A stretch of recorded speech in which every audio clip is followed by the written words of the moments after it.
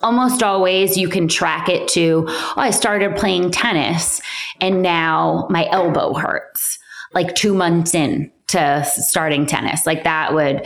And then a chronic injury is something that we categorize as you've had this pain for 3 months or more, and it is not going away. It's consistent pain that you have not had any kind of break in. That would put it into the chronic category.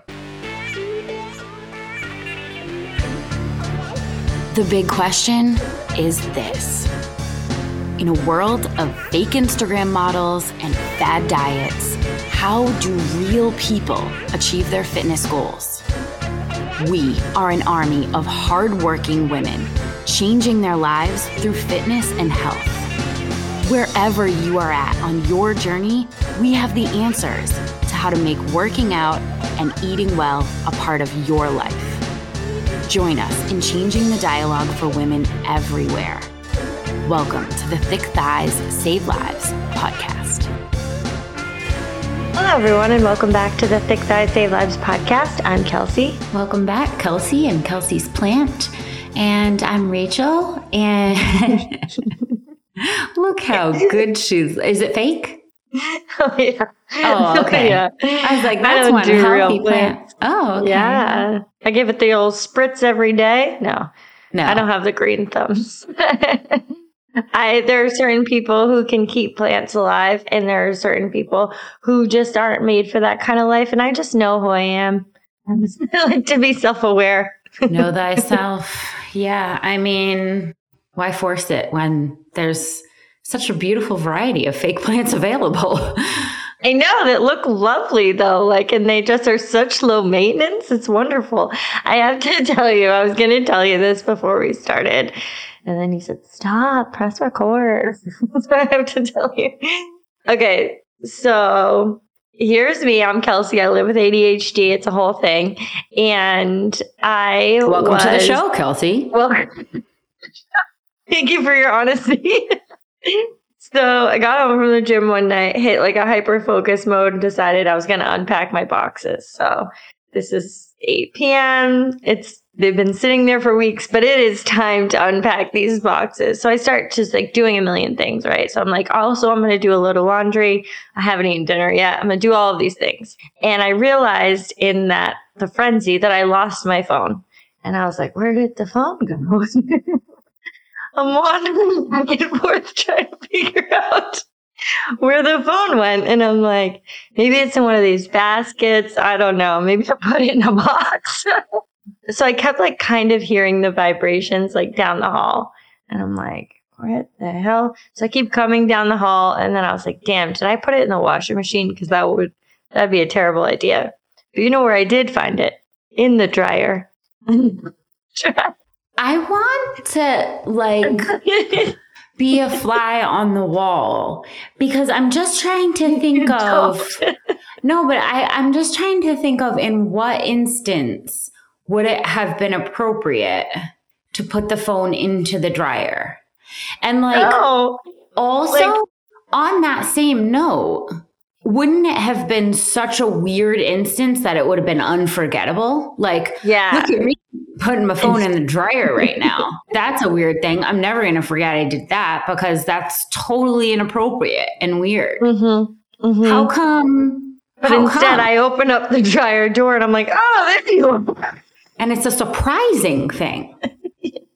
I don't remember doing it at all, but because I was doing things, but my mind was doing different things, that I was just, I place things places. I don't remember that I'm doing it because my body is moving, but my brain is definitely in a different conversation or error.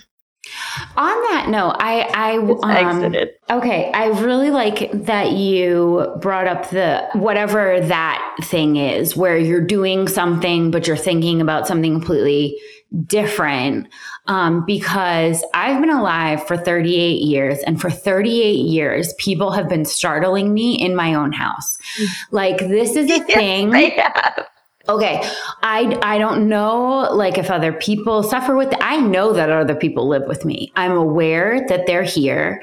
I know that they're no danger to me, but I'm in my They own might house. need to change rooms. Yes, and that they do, roam. They have free will here. They just roam about the house. And I know that they're here. Yet, every single time I'm in a room and someone enters, I go, what are you sneaking up? And they genuinely startle me. They live here. They were not like sneaking. They were just walking normally. So my husband like consistently makes fun of me because this has just like been a lifelong thing where it's like, how can you be scared of me walking into a room? That shouldn't be scary. And I'm like, no, it startles me. I think the funniest is like that you blame them for walking in the room. Mad. I get like, so mad. Like their existence was so sneaky. I yell, like my most common thing is I'll be like, bro. And he'd be like, what? I live here. And I'm like, why are you coming in like that? Why are you existing here in your house? And he's like, I literally just walked in. The audacity. I'm so mad. I get so mad. Now I have a spawn. And I am learning so many things about myself through this little tiny version because he gets startled. And I'm like, what is this? A weird thing that I've passed on? But no, I realized the other day when I startled him because he does the same thing. Mama, what? And I'm like, I'm sorry. I live here. But what he was doing was like, he was in this like very, he gets these setups going where he's got these people. He's in this other world, right? So when I walk in, very normally, I scare him and startle him because like he is in another world in his mind. And that is when I realized it is that I am never in the place that I am. Almost never. If I'm alone, I'm in another place. I'm having a conversation. I'm thinking back on a thing that I was. I don't know if you guys remember the episode when Rachel is when she's telling the story of how. I could be talking to myself. What's it called? The confession? Yeah. The confessionary? I'm doing a confession on reality TV, but except I don't have a show. So I'm constantly doing stuff like that. I'm talking to myself. I'm talking to my inner critic. Like there's so many things that are going on. And that is why I'm startled because I'm not actually there. And so then when someone comes into the room and like brings me back to where I actually am, I'm like, holy shit, what the hell? How'd you get in my confession? What the hell? You know? Mm-hmm. So after 38 years, I finally discovered that. And I feel so much better because I felt like it was really a weird thing. But now I know it's just because, does that happen to anyone else? Okay. It certainly happens to me. I'm never here. Yeah. My body is always doing things. That's why it's the most confusing part is because like I'm always moving, but like my brain is moving in a different direction. So when I do things with my hands or I place things somewhere or I go somewhere, I end up in a room. I'm like, why am I here? Yes. Which room is this? That's how you end up finding your phone in the dryer. Yeah. Mm-hmm. Yeah, stuff like that. Because you were having another conversation in your head that had nothing to do with the dryer or the phone. So it wasn't memorable. I get it. I've put my phone in some pretty weird places. Like I found it in the fridge before, but like I'm really glad I didn't put it in the washing machine because like when I came back down there, like I genuinely looked in the washing machine, which I had started, and I was like, man, if you put it in the washing machine, it's gonna be bad. It's going to be a bad day tomorrow. Yeah. Yeah.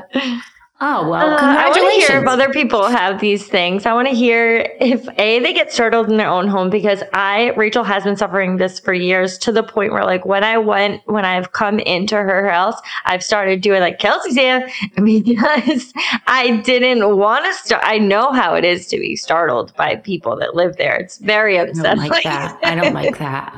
I don't like it. My husband does things like that too. He'll stomp before he's going to come in, so that it gives me a little second to get out of the confessional and into the real world.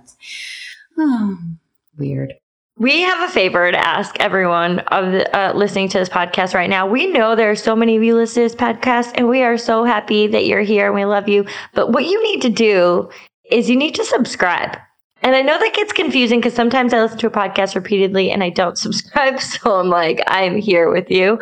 But you need to rate and subscribe the podcast because it really, really helps us to keep putting effort into the podcast, get amazing guests, and just keep making it better for you guys. Because clearly you're here and you love it. So just do the thing. Yeah. One of the big giant moments that I've had this week has been surrounding the podcast, where, first of all, we hit 3.2 million downloads. We missed the 3 million because we don't pay attention to anything. So now I have to announce it as this odd number, 3.2 million downloads. I'm 200,000 shy of actually the milestone. Missed it. That one. And then Mark brought up the fact that we are coming up on 5 years of the podcast in January. And I just want to say that this has been such an amazing 5 years, but it has been a labor of love. And we have not missed a week. We have 5 years of continuous weekly podcasts where we are just deep diving into all of the things that our community is really interested in. And that kind of commitment is, if you're here for that kind of commitment, rate, review, subscribe. That really, really helps us to keep moving forward. And also it helps us to get incredible guests. The caliber of guests that we get is just so highly dependent on you guys and your interaction with the podcast. So definitely do us that favor this week. Make it a priority if you love it, because we have been doing this for a hot minute. I couldn't even believe it was 5 years. Rachel was like, she was like, yeah, our podcast, we've been doing it for 2 years. Yeah. You're like, try 5. Wait, what? Oh. Wowzer. Amazing. We haven't said anything incredibly stupid in 5 years. Oh, I have. Too many opportunities. Oh, I mean, not I definitely have too, but not overly stupid. Today, you know, I admitted I get startled in my own house. Yeah, but here's the thing, just real quick on this. People get caught up in saying stupid things or whatever that end up going viral and stuff when they are trying to be someone that they're not. And we really have never done that because I have a fake plant on a chair. I'm sitting here. We do need to give her a name. But we just have showed up authentic, just as us every time, just here to talk to you guys about all of the things that we're all facing on a daily basis and try and have some real conversation about it and imperfectly have those conversations where I'm thinking about this thing. I may, these are my thoughts on it. Do with that what you will, because ultimately the goal of the podcast is to talk about some of these issues with all of these women, all people, to change the dialogue around health and fitness and really empower you to take the wheel of your own life. And that is ultimately the work that we're doing on a weekly basis of just building that up, building that confidence and that ability to say I know what's best in my life. I've gotten a lot of information. I've been able to discuss shit with my girls, but ultimately this is my health of my body and my life, and I'm going to live it unapologetically. Hell yeah. How do you feel about Louise?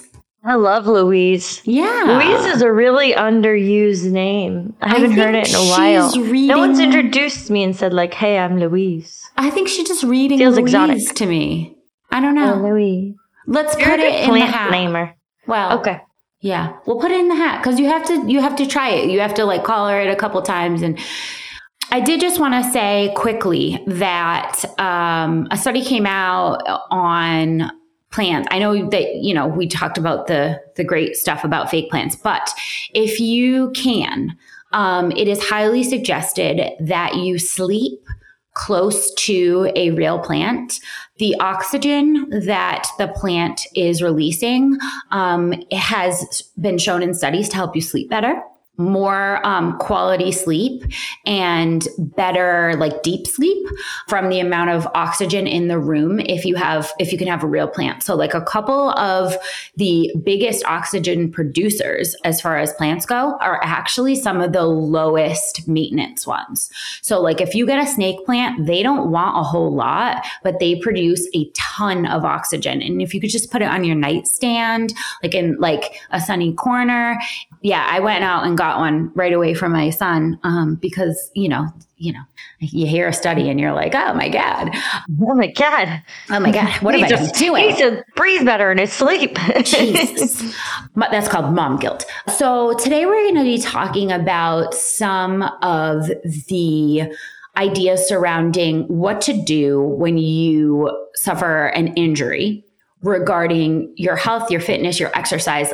How do we move forward when we're injured? Because at some point, if you've been doing this long enough, you're gonna come across an injury. It might be something really acute, quick healing, easy going. It might be something that is sort of chronic and that you're dealing with for a while.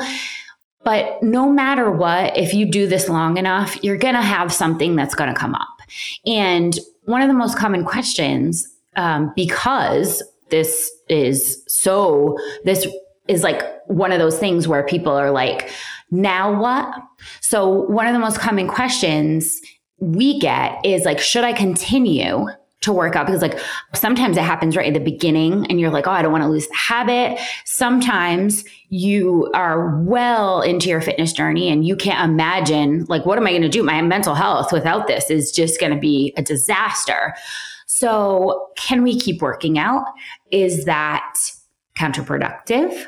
Are we setting back our healing? How do we keep working out? Or is it better just to rest altogether? So I think that we can kind of uncover some things today and talk about what to do when the inevitable happens. Because, you know, at some point we're going to suffer minor or major injuries. I don't love to talk about injuries, but I think it's so important to talk about injuries because injuries serve as a really important part of life in our health and fitness journey. Because if we're at the gym and we sustain an injury while we're at the gym, all of a sudden it's the gym's fault.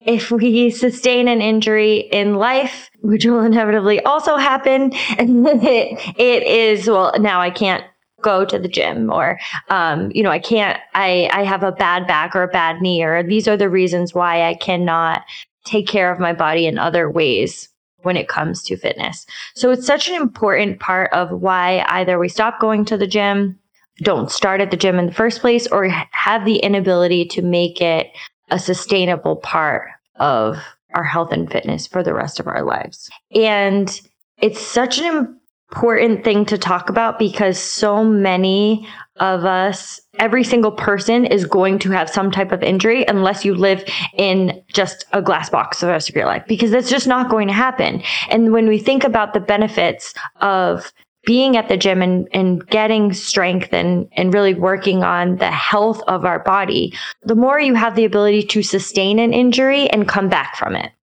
So you don't have really one without the other. So when we turn to the gym and say like, you are the reason why I'm injured in one of these ways, it's like these things were always at risk of happening. And we have to figure out how we can live life knowing that you're going to have your feelings hurt. You're going to have injuries. Things are going to hurt. Things are going to feel great. Like all of these things are part of the human experience and they're always going to happen. Yeah. I mean, just starting off with that injuries they're going to happen, and they don't mean that all of a sudden health and fitness has become a negative part of the journey. In fact, I will put out there that some of the best learning experiences that I've had about my body and my movement patterns have been due to an injury.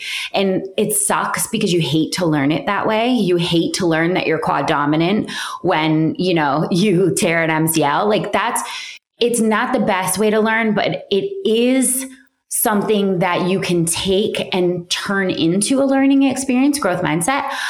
Yeah. So just saying you can learn and grow from it. It doesn't always have to be this like, catastrophic, negative all the time. But before we talk about injuries and sort of like the path moving forward and what we want to focus on in the gym when we are injured, I just want to say that, first of all, we are not your doctor. Okay, not sis? doctor. Okay, we are not diagnosing your injury here. We are not prescribing you PT. That is for someone that is your personal, professional, medical, like knows your history. This is your person. Okay. So we are not that. We're not providing you personalized medical advice. You need to see a professional for that. I just want to say, if you're experiencing any pain, this is not like the blueprint to get out of pain. You need to be diagnosed by your person, sis. Yeah.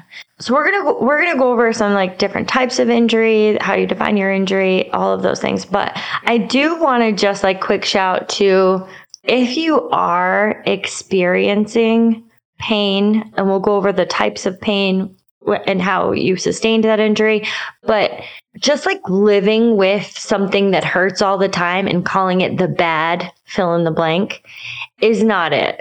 Like, you don't just have a bad knee or a bad back or blah, blah, blah, and have these limitations for you for the rest of your life. Because if you think about the language you're using around that, and you just say like, well, I don't do X, Y, and Z because I have a bad back, for example, it's like, are you planning on experiencing pain for the rest of your life, or never being able to like pick up your dog, your niece, your nephew, all of these things in life, experiences in life that you'd like to do because of this injury that you've decided is just forever? Because there's always ways to just kind of improve and take care of your body, even if that's something that will never ultimately go away because it's just, something that you're going to live with. That's possible for sure. But there's always ways that we can care for our body to make it a little bit more manageable on a daily basis. It's rare that anything is forever. I know. Anything. Yeah. Think about anything. It's Black Friday season, y'all. We have some of the best gear for the best prices. If you are looking for some amazing deals, 65% off leggings, shorts, sports bras, whatever you need. We've got activewear, we've got warm stuff, we've got everything, plus free gifts. Yes, free gifts for purchases over $200. So get to the site, constantlyvariedgear.com. And if you're sending your significant other, we also have gift cards. So make sure you check us out this Black Friday season. Nobody is going to beat the smoking deals we have. So to think that, the vessel that you're in is going to have this pain forever for the rest of its life or time here, that's a pretty depressing thought. And I also think it's pretty small-minded, because I think that, if you truly understood the capabilities of your body, you would absolutely have more faith that it can repair, but so much of it has this chain reaction, and so much of it doesn't have to do with the specific area that's hurting. And that's where we just so oversimplify the human body. And this is just a common theme throughout health and fitness, right? We always do this. We always oversimplify nutrition, oversimplify, digestion, absorption, exercise, all of it, because we don't truly know about so many of the nuances yet. And I don't know that we ever will, but we work every day to get closer. And what I'm going to try to tell you here is that, and what we're going to really hit on, is the area that hurts is rarely the problem. So with that in mind, thinking that you have, a bad knee, a bad shoulder, a bad back, and then focusing on only the protection of that part and avoiding pain in that part is not addressing the actual problem in the kinetic chain that has led you to this place of pain. So when we think about injuries, when we talk about them during this episode, let's really think of the body as an entire functioning chain, not working in vacuums of like the knee, the ankle. It works all alone. If your ankle hurts, it's only about the ankle hurting. Like it's just out there floating in space by itself hurting. It's like, no. Separate from the rest of your leg. It's not supporting the rest of your body, obviously. So right. Your so, feet have nothing to do with how the pressure that is happening with your ankles. When you say it out loud, you're like, that's so crazy. But like, also I hear on a daily basis, I have a bad this very specific part of the body, not addressing the entire rest of the chain that is totally involved in the movement of that one specific area that we're feeling pain. So you can basically usually categorize your injury into 3 major categories. An acute injury is one that like just happened in the past 5 days. It's like a traumatic event. It's I'm using the word traumatic, but like these are varying levels, right? This could just be like a muscle pull. Levels of trauma. Yeah, like there's all. It could be a bruise. That's a traumatic event. Yeah. Mm-hmm. Mm-hmm. Exactly. It could be something like extreme, like a tear of a ligament. It could be a fracture, a bone break, but it could also be something as small as a bruise. So, but basically when you're thinking about an acute injury, you're thinking about one in which you have like a direct cause and effect that can be tracked into like the last 5 days. That would be an example. Overuse injury is probably something that has developed over a significant amount of time. And it is probably due to a repetitive movement. So like I would put into this category things like shin splints, people that have bone spurs, like runner's knee, like these kinds of things. Tendinitis, that's a good one. And then so this is something that you're like, okay, this has been a result of a specific movement that I've been doing. You start training for a 5K, your knee starts hurting, right? That would not in the first day, but like a week in, 2 weeks in, that's probably an overuse injury. And then you have your usually the result of a repetitive movement. Yeah. Almost always you can track it to, I started playing tennis and now my elbow hurts. Like 2 months in to starting tennis, like that would. And then a chronic injury is something that we categorize as you've had this pain for 3 months or more, and it is not going away. It's consistent pain that you have not had any kind of break in. That would put it into the chronic category. Yeah. So these should be treated separately. However, something that I want to say about this, even if you have an acute injury and your recovery is fairly quick in the realm of how quickly you're going to recover from an injury. If you have an acute injury, your body compensates in so many other ways surrounding this injury that we tend to either have already developed poor movement patterns surrounding, which might be the cause of some of these injuries, or we're now going to develop some poorer movement patterns because your body is responding to an injury. Anytime you sustain an injury, usually there's inflammation, there's pain, there are things that your body is doing in order to protect you, because ultimately your body just wants to protect you from any type of pain. So that's just its job. It wants to keep you alive. It wants to keep you pain-free. So the way you start moving after you sustain an injury is one of the first things that I would really like you to just pay attention to, because so many of us start doing things like we're leaning on one side, we start walking on the outside of your foot. If you have like a fracture or something, like your foot, your ankle is hurting, you start walking on your tips of your toes, and we start doing other things and then start experiencing maybe some hip pain, some pain in the other knee. And it's like, what are we doing here that is continuously causing a ripple effect in how we're responding to one injury in one area? That's one of the biggest points in doing this episode, because so many times people will sustain an injury acutely and they will come back to the gym and they will report that that area just never feels the same. Now, this is when we start getting into the I have a bad, right? Usually it starts with an acute injury. And then when that initial pain has subsided or the initial injury has healed, we just have repeated low amounts of pain in this area and say, well, now it's bad. It's gone bad. It's gone bad. Sat out too long. It stinks.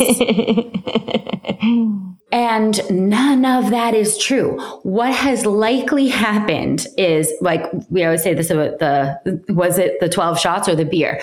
The acute injury is the beer. There was 12 shots before that. And after, the weird thing is too, after the beer, because you have made those compensations to protect the injury, you may have done even further damage in that chain where like our movement patterns are odd, different, or they were for so long while healing that it's become like the new normal. And that's where we just start, because like you drop a dumbbell on your toe, that's an acute injury. That's just like bad luck, right? Sometimes you just end up with bad luck. And that's not a preventable thing. You know, there was nothing that you could have done. You maybe use more chalk, but like just shit's going to happen. But the answer is always more chalk, in my opinion. But most injuries are not those kind of freak things. Most injuries are the result of like improper technique, poor movement patterns, incorrectly fitting equipment, like shit shoes when you start a 5K program, or just anatomical or like biomechanical things about your specific body that are like genetic, like femur length or whatever, that are just like promoting kind of movement patterns that aren't maximizing you as an athlete. That's the majority. It's not usually like a dumbbell drop. No, it's not usually a dumbbell drop. Usually, like Rachel said, she gave a lot of great examples, but improperly warming up is another one. And when we talk about, I'm just going to hit the mobility thing because range of motion and mobility is so important for every one of your movement patterns that if you consistently are unable to get into positions where your body feels strong and is moving in its correct movement patterns, you're constantly moving around it, which is putting strain on other areas that is going to wear down over time or is going to start to wear down, and then ultimately you sustain an acute injury. Now, in order to, I want to give just like an example of this because this happened with my wrist where I started noticing my movement patterns changing after I had a wrist injury. So my wrist was injured, right? But I lost a ton of mobility in my shoulder, in my entire shoulder joint. And it started putting ultimately more pressure on my wrist because I was having to hold weight in a different way where like I couldn't even get it back into its position. Now, is this chicken or egg? Like did the shoulder start moving poorly and then it became more pressure on the wrist? And then ultimately we had like more injuries. But we usually have an injury and think like, well, I just need to rest that area of my body and indefinitely until it stops hurting. And there is always a place for rest. But when we think about recovery is not inaction. And that's where we kind of get messed up when it comes to movement, where inaction is where we think that we are healing or resting when we're not actually doing anything to heal. Healing and recovery from an injury requires action. Dude, it's a verb. Like, it's so true. Yeah, no, because so many people, when they think of the word recover, they think of that as a synonym for just inactive. Make sure that you are just like laying flat and just moving as little as possible. The key to making sure that you don't have a chicken and an egg situation where you suffered an acute injury in your wrist and it became a shoulder issue or vice versa is to make sure that recovery is a verb. It's an actual plan that you are hitting. This has been proven so many times too. If you see anyone who has sustained a break, anything that like a sprain, anything, when you immobilize that area, sometimes immobilizing an area is necessary for a short period of time. But then it really is so much more beneficial to get blood flow to that area, start to get your range of motion back. And you can see people's recovery double and triple in the time that they are able to come back from an injury, because they don't go towards inaction. They go towards early movement, start getting in some range of motion and at an early time in a very planful way, but it doesn't go to like, well, I just am immobilizing this area of my body for the rest of my life, which ultimately is what you're saying when you go towards like, I have this bad whatever, so I'm never going to use it. It's a part of your body. It's so hard because so much of what we don't know about how the muscle groups work together, how the ligaments work together, how the whole chain of events, it leads us to use our body in a vacuum in the, like, with regards to injury, like this joint is hurting, so I'm going to rest it. And when people think about like, well, what can I do in the meantime? I don't want to lose my fitness or whatever. They think of ways in which they can work out by completely avoiding that thing, right? And what I would encourage, rather than thinking about if you are taking the action route and saying like, I want to recover, it's not, okay, my ankle hurts, so I'm just going to sit and do a whole bunch of upper body stuff. That's like the go-to, right? Something on my lower half hurts, I'm just going to annihilate my upper body. Something on my upper body hurts, I'm just going to do legs all day. What I would encourage people to think about instead is if you have an injured wrist and that's going to be immobile for a certain amount of time, I would really encourage you to think about the elbow and the shoulder on that same arm and what you can do to make sure that they are staying mobile, flexible, and being able to stabilize correctly. Because if you just say, I have a wrist injury, so I'm going to squat all day, you are not addressing the two other parts in that chain that are going to keep that wrist healthy when you come back. So it's so hard because we want to ignore that part of our body, just like cut it off and be like, I'm going to keep working out all the rest of it. But that's actually one of the worst things that you can do, is to just ignore. You should be paying extra attention to the entire chain that connects to that injury. It should be getting all the focus, not just squatting all day. You know what I mean? It's just such an excellent point, because I am a decade into my fitness journey here, and I made this mistake. So I want to, the first step here is like not just falling off of, taking care of our body. Sometimes we get an injury and we say like, well, I'm not going to go at all because I can't do any of these things. And I get that. There's a lot of frustration around injuries and feeling like, well, I just can't go at all. So if you've made it past that first step, the second step is, okay, well, you go into a growth mindset. What else can I work on? What can I maximize during this time that does not involve whatever part of my body is injured? I get that. That's the second step. And if you made it that far, awesome. But the third part to that really is exactly what you said. We ignore the parts that are injured and we don't assist in the healing. And this is particularly prevalent in injuries where it's kind of chronic or it's like long lasting, because we've decided that area of our body is just useless at this point. And if we're going to do anything in the gym, we're just going to ignore that and we're going to work on anything else. I think it is less likely when you have more of an acute injury and you have something like, because I remember when I tore my rotator cuff, I didn't do this and my rotator cuff healed so well, much better than this wrist injury. But it was because, I had a very succinct plan. I was in a sling for a bit. It needed to be immobilized because I dislocated my shoulder, so it had to be put back in. And so it needed to be in a sling for a little bit. And then there was a plan to how we were going to build it back up, right? So there was a ton of focus, at least to like 2/3 of my session was focused on the injury. On the injured area, 2/3 of my session was focused on that. The other part was doing all of the other exercise, working on, strengthening the core, legs, all the other things. But 2/3 of my session was focused on the part that I wanted to ignore. And I think that's just like such a great point that you brought up. In order to come back strong from these types of injuries, we really have to look at the surrounding areas and give it the focus that it needs, even though it sucks. It does.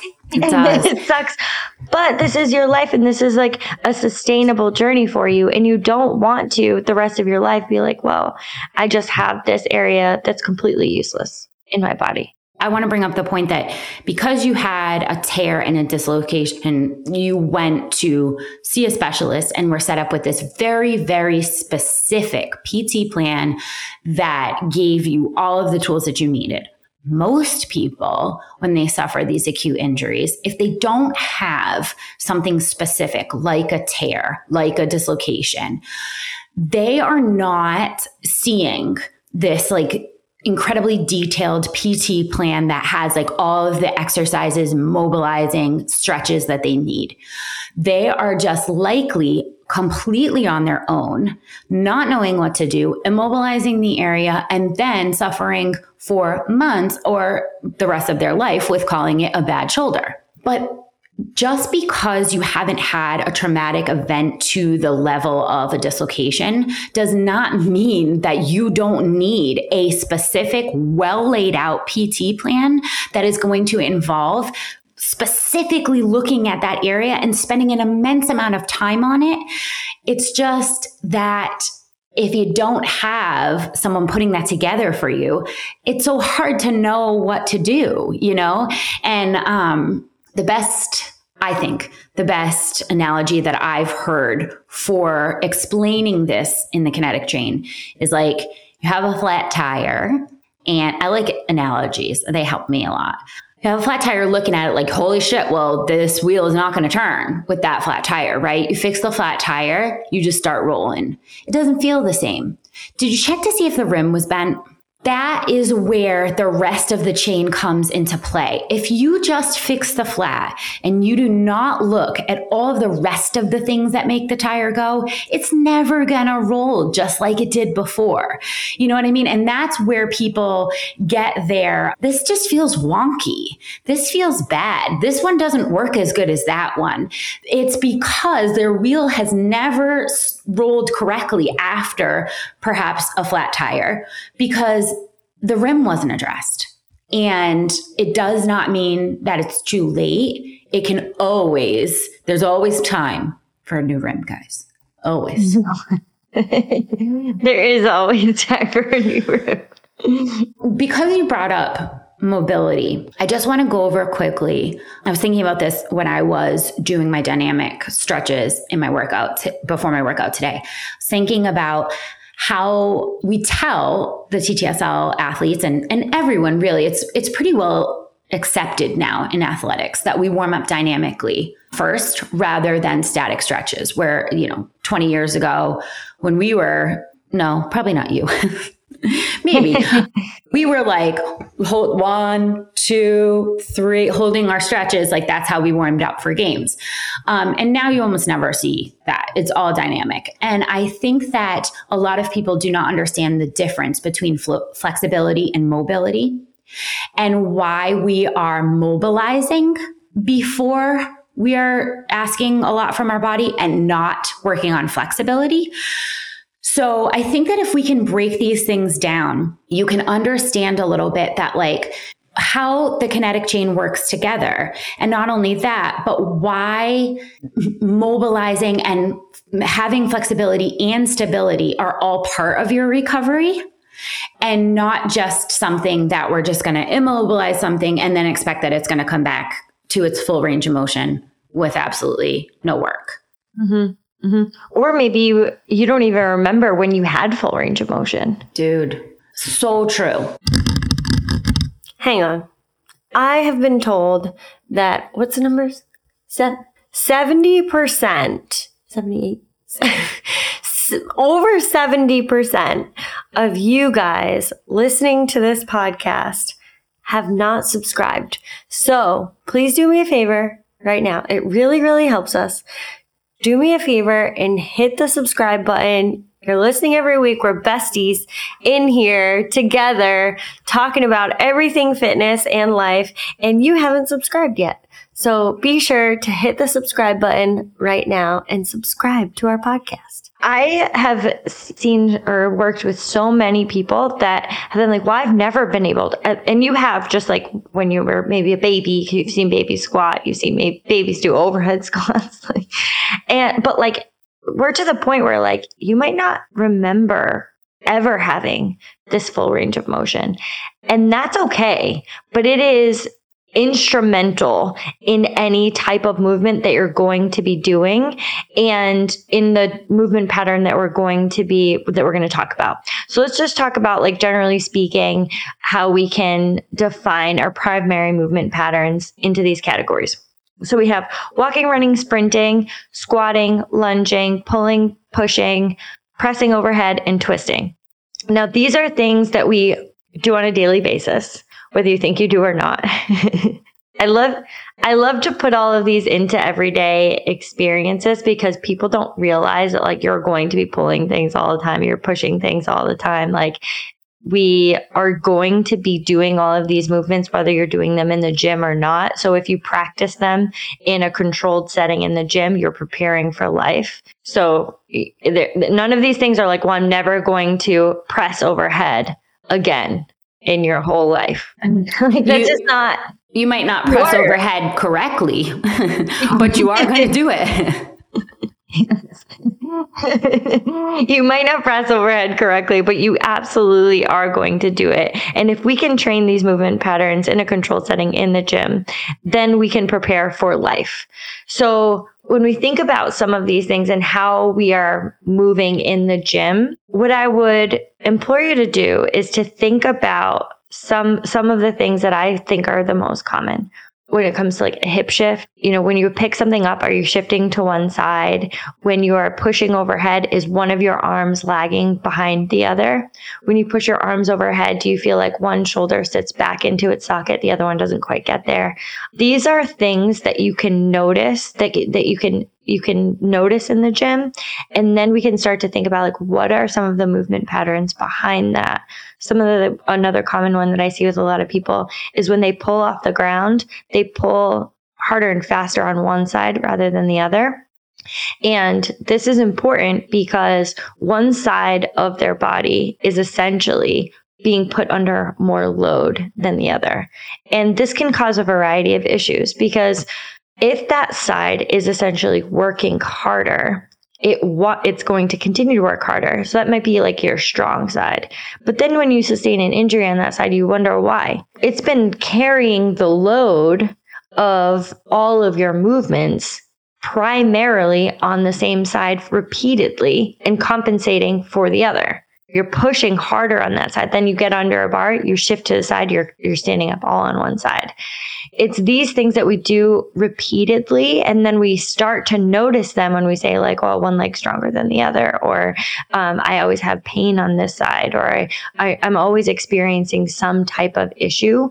And then we continuously move like that until it breaks. Yeah, it's very, very common for me to see athletes injured on their dominant side. And that just screams out overcompensation for the weak side. And that's why, we do so much work in our programming with unilateral movements and just breaking this down, because sometimes you have to be, I was just doing B stance squats today, and I love those for this kind of stuff.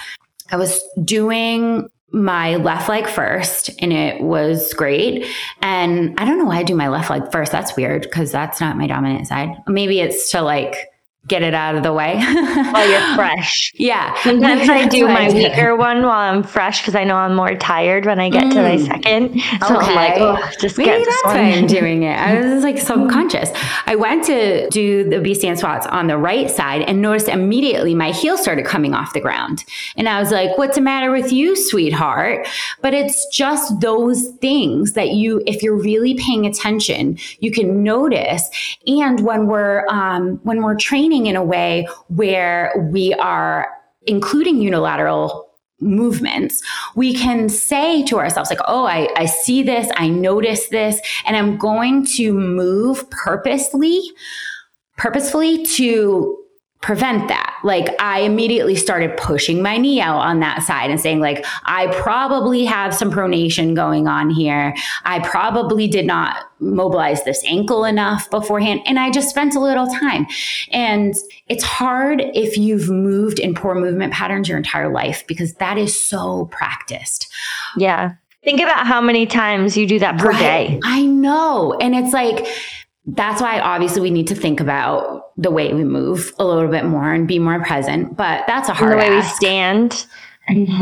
That's a hard ask. It is because those things are trained. They've been trained for so long. But if your little, hour in the gym, if you can think about it, then it might make it easier moving forward to correct some of those movement patterns. It's just so like, if you want to know, I think the best way to tell an athlete is like, sometimes you can't tell it when they're doing something slow or not under a load. Do an air squat. Looks great. Load up with your 1 rep max. Looks like shit. I can see all the faults and in your movement pattern, because if I ask you to do it faster or under more load, that's when things start to fall apart and we can see the baseline of where your movement patterns are lacking. And that's why, when something is injured. Just along those lines, can I insert something right there? Because I think it's a funny thing. I had continuously been in a spot where I was like, why isn't my back squat going up? And one of my coaches was like, we got to build up those legs. We got to build up those legs. And I'm like, my legs are super strong. Like, what's happening at the 1 rep max point? What's happening when I start to feel there? And it actually had nothing to do with my leg strength. It was my upper body strength. Everyone here is like, that is so weird. But what was actually happening is, where the fold started to happen wasn't in my legs. It was supporting the weight in my upper body. The same thing was happening in my front squat. And this is a little bit easier for people to understand. Because have you ever heard the pooping dog? You know what dogs look like when they poop? They just they're around in their back. Okay. Well, if you are a pooping dog and you're looking like you're going to stand up a front squat and you go into that movement, your upper body, your upper back strength is really where it's starting to fall apart, right? That's not your legs. That is the inability for your upper body to support the load in a front loaded position, essentially. So where you start to break down is right in that upper back.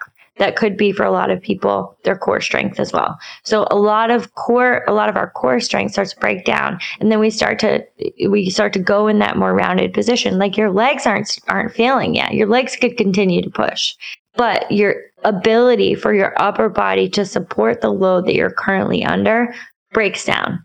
So instead of trying to build up more legs, we really need to look at the fact that like, to support that weight. And this makes complete sense for me because my legs gain more muscle than my upper body. And it just like from a genetic standpoint, like it's easier for me to gain or for me to sustain muscle in my legs than it is for my upper body.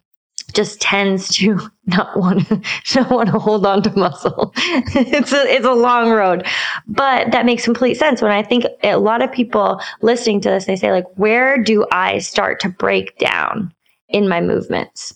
And it's not always obvious. It's not always like, well, my back squat starts to break down. Like I just got a back squat more. I got to build up more legs. Or is it that I might need to stabilize my core strength? Or I might need to stabilize my upper back. getting my shoulders to really stay pulled back to be able to support a load in a good position so that it stays in the right position when the load is on my back. So it doesn't shift into more of a front loaded position where that I don't have the strength, because that's where those things really make a difference. Because like when it shifts into a spot where we're not able to sustain that positioning, then we start moving poorly. Then injuries happen. So it's a really great point. It's also why I highly suggest people video their lifts, especially when they're under video max your lifts. load. You'll see so much. You'll see so much. You'll see your hip shift. But this is not stuff that you can always see when you're just like in an air squat or like when you're jumping. Like, I'm telling you, video your box jumps and then play them back in slow motion. You'll see if you're favoring one leg in the jump, and you can see like all of your movement patterns, like where the faults are and stuff. And it's not to just like shit on yourself all day. It's to explain why one knee might be hurting. Yeah. And what you can do. So to break this down, we want to look at 3 main areas when we're talking about the health of the whole kinetic chain. You need to be flexy, which means, I think, first of all, it's different than mobility in that flexibility is the complete range of motion in a joint or a group of joints, as well as the muscle that is crossing that area. So think static stretch. How far down can you go when your legs are outstretched and you're like bending forward? Like that's flexibility, right? It's important, but it isn't everything, because mobility is actually referring to like the area where the 2 bones meet and the degree of movement that you can have without restriction. So think about like, if you're just sitting there right now, think about just rolling your shoulder in a circle, right? We have like sticking points where it's like, oh, that gets hard right there. Or I lose my ability to have a full range of motion in a certain place. And these restrictions they can be muscle related, they can be ligament related, they can be tendon related. Like there's so many factors that go into mobility, and it's different than flexibility because it also requires strength and balance. Flexibility is just how far your muscle will stretch in a certain direction.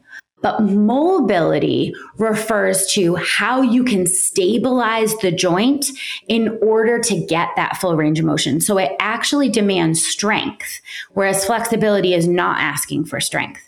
And that's why we warm up with dynamic stretches rather than static stretches, because you are practicing bringing a joint through a full range of motion, but demanding strength from it, demanding stability from it, and also demanding flexion. So it's actually warming up tendons and ligaments better to move than just sitting there and static stretching a muscle over the course of, 2 bones. It's like, that's not actually demanding strength from it. And so it's not moving you forward in that way. And then, of course, you have stability. So this is like your ability to maintain control of your joint. So many injuries are due to the fact of a lack of stability in a certain joint. It's like you're not stabilizing your knee and it's freaking flopping around in there. And then we have a ligament that's pulled to its max and you are tearing, partially tearing, rupturing. Like this is because your joint is not properly stabilizing. And like that's if you have trouble balancing on one leg. That would be a lack of stability. That's why we practice these things. Like people are like, oh my God, I have such a hard time with like single leg RDLs. Okay, then we need to make sure that there's single leg RDLs in your programming. Because if you do not have the ability to balance on one leg, red flags need to be going up about the stability of your hip, your knee, and your ankle joints. Red flags. Yeah. So many injuries can be prevented with stability too. I mean, we talk about, like we're primarily talking about how we can come back from injuries and looking at these three main factors in order to come back from an injury. But these are all the three main things in order to prevent injuries as well. And stability is one of those that like, I just feel like are not talked about enough, but need to be talked about more, because when you ask for some should be easy movements to prove stability, so many of us are unable to do it. You know, like with your shoulder joint and being able to just holding your arm out right in front of you and being able to maybe put a little bit of weight on there and stabilize in this position. So many, like you think like I've seen the strongest guys just like, I'm like, you're not stabilizing anything there. And you're wondering why you have so many shoulder injuries because like you don't have any stability. And these are just easy air bunnies, things that you can add into your sessions on a daily basis if you are purposeful about them. If you're purposeful about flexibility, mobility, and stability. If you think about your shoulder joints, your hips, your knees, your ankles. Those are honestly the main things that we need to look at when we talk about all of these things. So many of this comes from the stability in our shoulders, the stability in our hips, the stability in our knees and ankles. What moves around those really generates, we think about like hip power, shoulders, like all of these things, like we're generating so much movement from these specific spots in our body. And then we're not taking care of them. We're not making sure they are mobile, they have the stability, and then we're putting them essentially under a load or even just under repetitive movement, like sitting, walking, daily life. That's repetitive movement that you're going to be putting load on a daily basis. Think about your hips. You guys are probably sitting down listening to this podcast right now. If you don't think your hips are currently under a load, what's your body? Your body is a load, and your hips are going to support your body regardless if you want them to or not, because gravity. So if you can take anything from this episode, just like a quick summary for some of you guys, it is if you are experiencing an injury right now, some of the most important things that you can do is to not just go to immobilize. Think about the things that you can do in the gym. Think about the things that you can do to heal what is the injury that you're currently fighting with, they're currently sustained. What can you do to actively heal your injury right now? The second part, I think, is for everyone to think about what we can put in our daily sessions that include flexibility, mobility, and stability. What are some of the things that you might want to focus on now? If you follow a program like TTSL, it's already in there. It's done for you. Just saying. just a quick clip to that. But if it's not, and you're kind of going into the gym and you're wondering what are the things that you should be doing, and what are some of the things that tend to feel painful for you? What are some of the ways that you could look at maximizing some of these 3 points in order to become pain-free? I mean, damn, if that isn't the goal. Taking, for example, the ankle roll and saying, all right, you're going to get past that initial being upset and you're going to go to the gym. No, you're not going to just smash your upper body while you're there and completely ignore that entire leg. No, you're not. What you're going to do instead, now that you know better, is you are going to think about the entire kinetic chain that leads to that ankle and how those will be affected by this injury. You're going to think about keeping your knees and hips flexible. You're going to spend a significant amount of your session making sure that those are remaining flexible. Then you're going to mobilize them. You're going to bring your knees and ankles.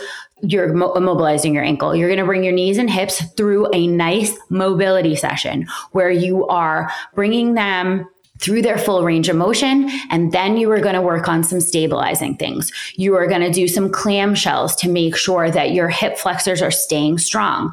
You are going to do some stabilization exercises in your knee. These don't have to involve weight on your ankle. We can think about all of the systems that went into the injury and making sure that they are staying well. Then when the ankle cast comes off or you're able to put weight on your ankle again, you don't have a bunch of shit movement patterns or atrophy in areas or loss of flexibility and mobility in the areas that are responsible for that ankle. They're like their mom and dad. They're like responsible for them. And if you don't pay attention to them, they are going to continue to have dysfunction in that ankle again and again and again. And then it becomes your bad ankle all of a sudden. You don't have to have that. You deserve better. You deserve better than your bad ankle.